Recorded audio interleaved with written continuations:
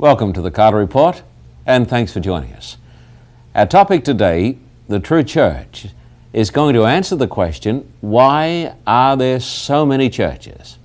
Is it God's will that we have such a multiplicity of Christian churches and sects? And today we are going to show you from the Bible the identification marks of God's true church.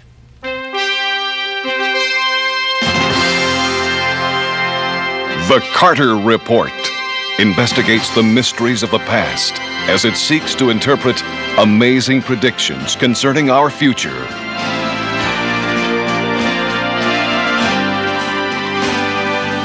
John Carter, scholar, writer, and traveler, invites you to join him as he unlocks mankind's most valuable treasure.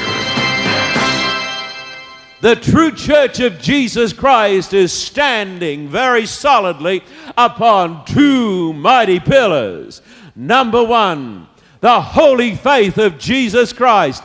Number two, the holy law of Almighty God. You hear that? Now listen, when Jesus Christ founded His church, all of those early Christians, Jesus, of course, who was the leader of the Christians, all of the apostles, and then, my friend, that man born out of time, the great apostle Paul, all of those people kept the Sabbath. Every one of them. I want you to come now to the book of Acts, and it talks about this. Come over here to page 1081, Acts chapter 16, verse 13. We are going to see what day of the week they kept. Acts chapter 16 and verse 13. And here it talks about the example of those blessed disciples. Acts chapter 16, verse 13. Notice what it says. This is not the teaching of any church. My friend, it's the teaching of the Bible. The Bible says, and on the Sabbath day, we went out of the city to the riverside where prayer was customarily made, and we sat down and spoke to the women who met there. The Bible tells me that those holy disciples back there in the days of the early Christian church, they, my friend, kept the seventh-day Sabbath. That's what the Bible says. Now come back with me a few pages to Acts chapter 13, verse 42 down to 44, and it's almost the same story. Notice it, because we're going to talk in a moment about the great apostasy and how God is working to restore the truth. And when the Jews, verse 42, when the Jews went out of the synagogue, the Gentiles begged that these words might be preached to them the next Sabbath. Who did the begging, friend? Did you hear that? The Bible says the Gentiles. Some people say to me, but the Jews were the only ones that kept the Sabbath. I want to tell you, folk, it wasn't just the Jews. The Bible says the Gentiles. And I want to say right here and now to any person who's walked into this meeting for the first time and you're hearing these things, I want you to know that God wants us to open our minds to the truth through the Holy Spirit. I know I've spoken to so many audiences, and I know, my friends, so many people are going to shout out and say, amen, amen, amen, until they hear something that contradicts them. Do you know what the mark of a true Christian is? The mark of a true Christian is a man who says, when he reads the Bible and he finds out that he's wrong, the mark of a true Christian is when he says, thank you, Lord, for the truth. I didn't know it before, Lord, but now I know the truth, and I'm going to walk in the truth. Do you want to know the mark of a man who's not really a Christian, who doesn't love Jesus? He reads through the Bible, and he finds out some truth, maybe the truth in baptism. I don't know, my friend. There are so many truths, but he finds out a certain truth, and when he sees that truth, he says, I don't want to hear that anymore. I'm going to close my ears. I'm going to run away. You know what that is doing? That is running away from Jesus Christ, my friend, because Jesus is the truth. And if we love Jesus, we are going to love every part of His truth, don't you think? Yeah, of course we will. That's what the Bible says. Now, those people back there were Sabbath keepers. Come with me now over here to Matthew 12, page 943, Matthew 12. Matthew, Mark.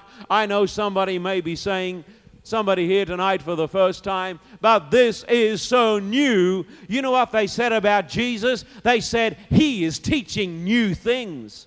They said, we don't want to hear what this man says. He's teaching new things. And so they put him on a cross. What a tragedy.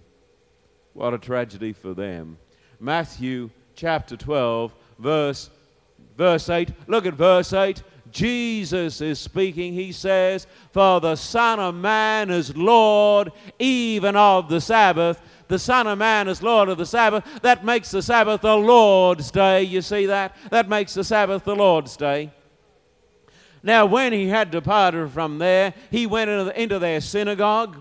And behold, there was a man who had a withered hand, and they asked him, saying, is it lawful to heal on the Sabbath day, that they might accuse him? They were looking to find fault with the only good man this world had ever seen.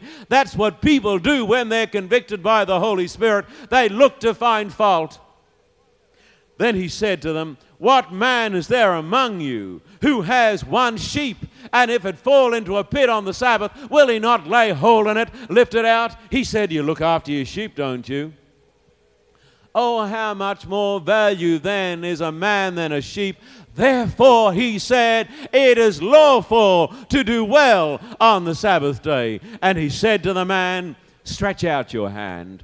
And he stretched it out. It was restored as whole as the other. Listen to me, my Protestant Roman Catholic friends. You may not have known this before you came to this meeting. The Sabbath day is the day of liberation. You hear that? It is the day when we are liberated. And every time we go to church, I had a church last year that had a great steeple and a bell in the steeple. And every time the bell rang, the bell said, come to church. Come to church. Hear the word of God. Come and be liberated. Come and find Christ. Come and find peace. That's what the Sabbath is for. This idea that says the Sabbath is a yoke of bondage is absolute humbug. You hear that? The people who say it's humbug have never kept it. They remind me of the atheist. And the atheist says, I don't believe in prayer. And you say to the atheist, have you ever prayed? And he says, no. The atheist has got no right to an opinion on prayer. He's never prayed. What does he know about it? My friend, no man can talk about the beauty of the Sabbath until he's kept the Sabbath. And Jesus said, I'm the Lord of the Sabbath, and he kept it. And it's a day of liberation. The Bible says the rest day. The Bible says the blessed day. The Bible says the best day. And for lots of you folks sitting here tonight, it's the test day. It's the test day because you've been keeping Sunday so long. And you know it's true. You've kept it so long, it's down in your bones, and God understands. But do you know what God wants to do? God wants to come into this meeting tonight by the Holy Spirit, and God wants to transform our minds. You say, God wants to change us, and for many of us here tonight, it is going to take a spiritual resurrection, and God will have to get right down inside us and turn us upside down. And that's what we're praying for tonight, the coming of the Holy Spirit. Those early Christians loved Jesus. They kept the commandments of God. They kept the Lord's Day, the holy day of liberation. But listen to me. After the apostles died, there came the great apostasy. There came the time when the man of sin arose in the church. Come over here to page 1087. Come on, over here, 1087. Acts chapter 20. What I love about the Bible, it is so powerful. Acts chapter 20, verse 29. Look at the texts. Acts chapter 20, verse 29, please. Acts, and the great apostle Paul is talking to the church. He says, I know this, that after my departure shall savage wolves come in among you, not sparing the flock. Also from among yourselves men will rise up, speaking, what does it say, friend?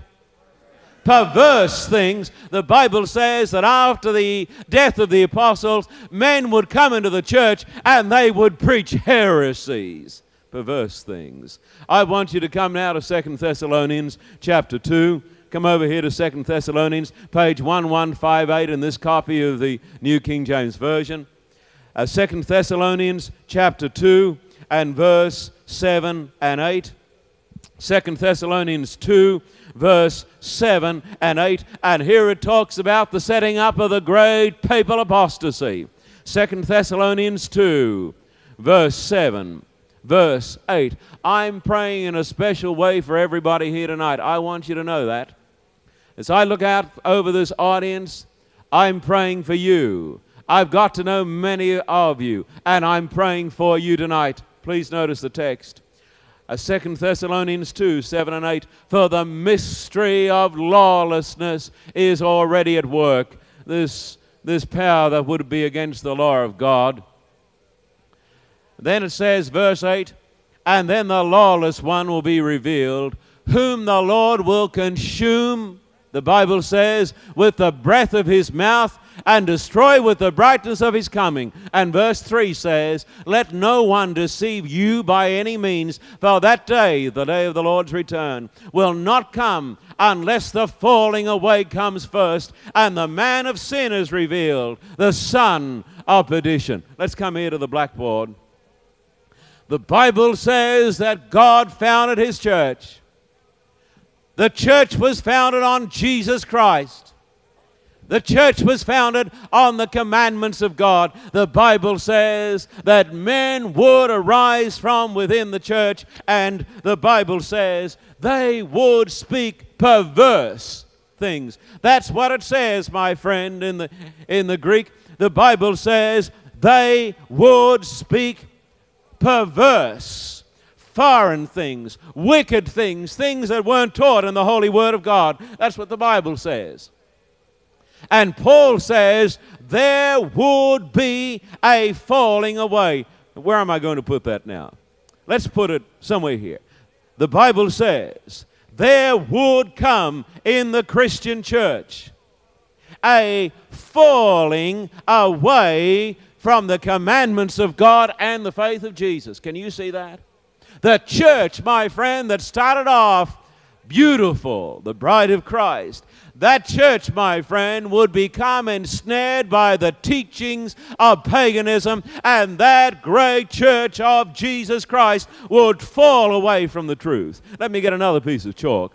I'm going to talk about the perverse things that came into the church. Into the church of Jesus Christ in the Dark Ages came images. The Bible said no images. But images came into the church, and the church of Rome is still filled with them because she's never had a reformation. There came, my friend, infant baptism.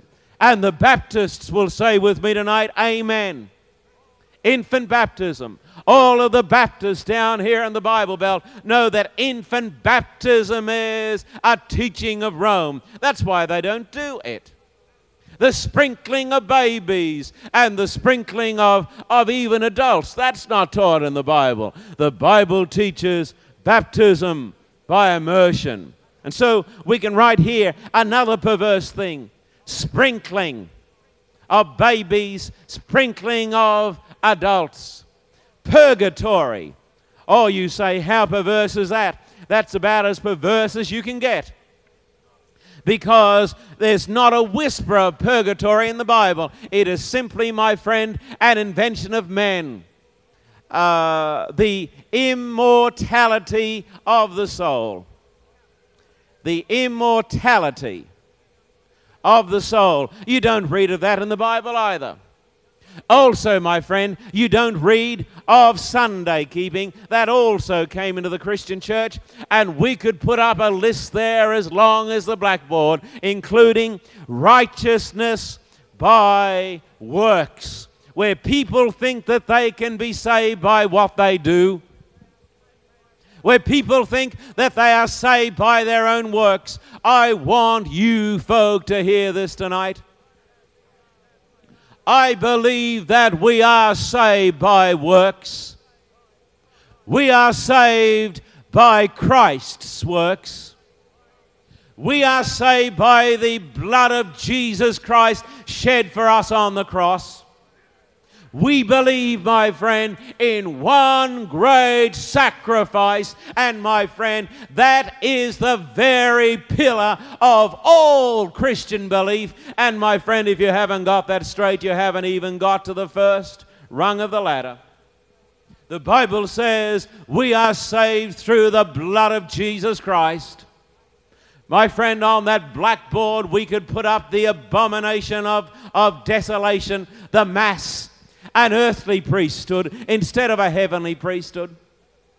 And so the church that started so well, the Bible says, fell away from the truth, and the Bible says perverse things came into the church of Jesus Christ. Can you see that?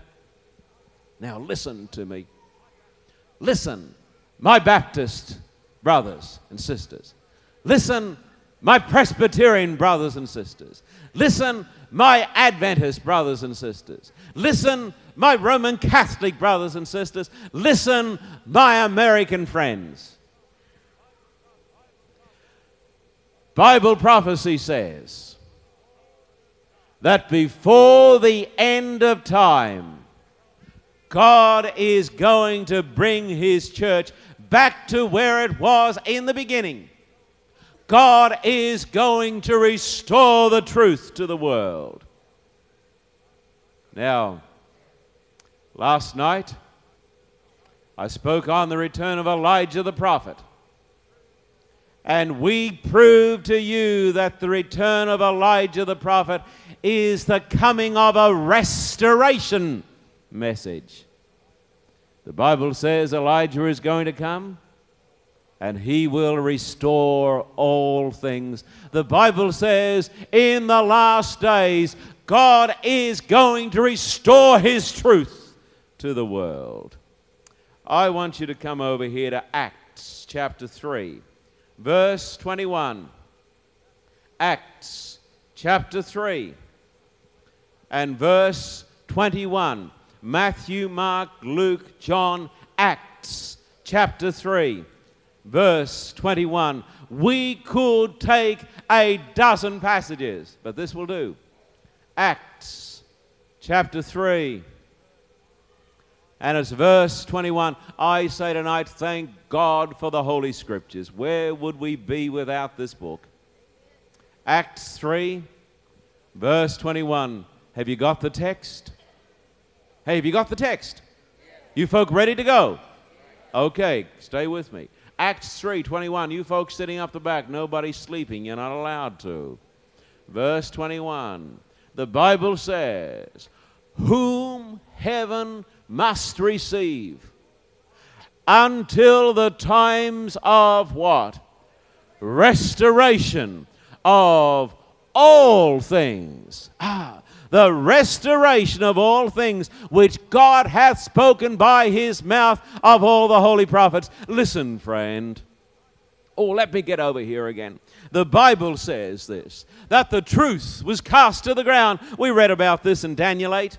We have majored on this in these meetings that have been blessed so wonderfully by the Holy Spirit. The Bible says, Daniel 8, Daniel 7, the truth cast to the ground. And we've seen it again tonight. Perverse things, the falling away, images, infant baptism, sprinkling, purgatory, the Mass, an earthly priesthood, the papal system, the immortality of the soul, Sunday keeping, righteousness by works, and all of it. But the Bible says, God. The Bible says, God is going to restore. You hear that? God is going to restore. How many things? The Bible says, God, have you forgotten already? The Bible says God is going to restore all things. Those great truths that God gave back there, summed up in the commandments of God and the faith of Jesus. God is going to purify His church. God is going to have a beautiful bride when Jesus comes. God is not going to have a church, my friend, that is following Antichrist. Did you hear that? God's people, when Jesus comes, are not, my friend, going to be wedded to the doctrines of Antichrist. God is going to have a pure bride. And therefore, the Bible says God is working to restore all things. You hear that? I want to tell you how God has been working. Come over here to Mark chapter 9. Mark chapter 9, I think it is. Mark 9, verse 11. You don't need the page numbers now. Mark chapter 9, verse 11. Look at it in the scriptures. You see it there. Everybody. Mark chapter 9. You listen to it, Charles. Mark chapter 9. Mark chapter 9, verse 11. We had a good offering tonight. We'll be able to pay you, Charles. Mark chapter 9, verse 11. Charles is the man who's sitting on the other end of that camera. Not the gentleman standing here, but the man out in the control room. Mark chapter 9, verse 11. And they asked him, saying, Why do the scribes say that Elijah must come first? Then he answered and told them, Elijah does come first and restores all things. And we spoke last night about the restoration message. And you folk, and most of you here tonight were here last night, the restoration message, my friend, comes in the last days. And I want to talk now a little bit about how God has been restoring the truth of God to this world. And I'm going to tell you now why there have been so many churches. Let's come over here. Let's turn over here. Let's come over here to the blackboard. I'm going to talk now about the Reformation. I'm going to talk about how God raised up the Protestant churches. There, my friend, you have the great church of Rome, and that is the apostasy. The Bible calls it the great apostasy. But several hundred years ago, back in the early 1500s, there was an earnest Roman Catholic priest who became dissatisfied.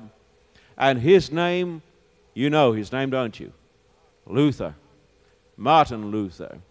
Martin Luther, my friend, as a boy had never really seen the scriptures. The Bible was a book that was chained in the cathedrals. People could hardly read and write. Most people were illiterate. Even the priests could hardly read and write. Most of the priests had never seen a Bible. Martin Luther got a copy of the scriptures. And as Martin Luther started to read the Bible, Martin Luther got some shocks because he discovered that the church, the so-called Christian church, wasn't the church that was taught in here.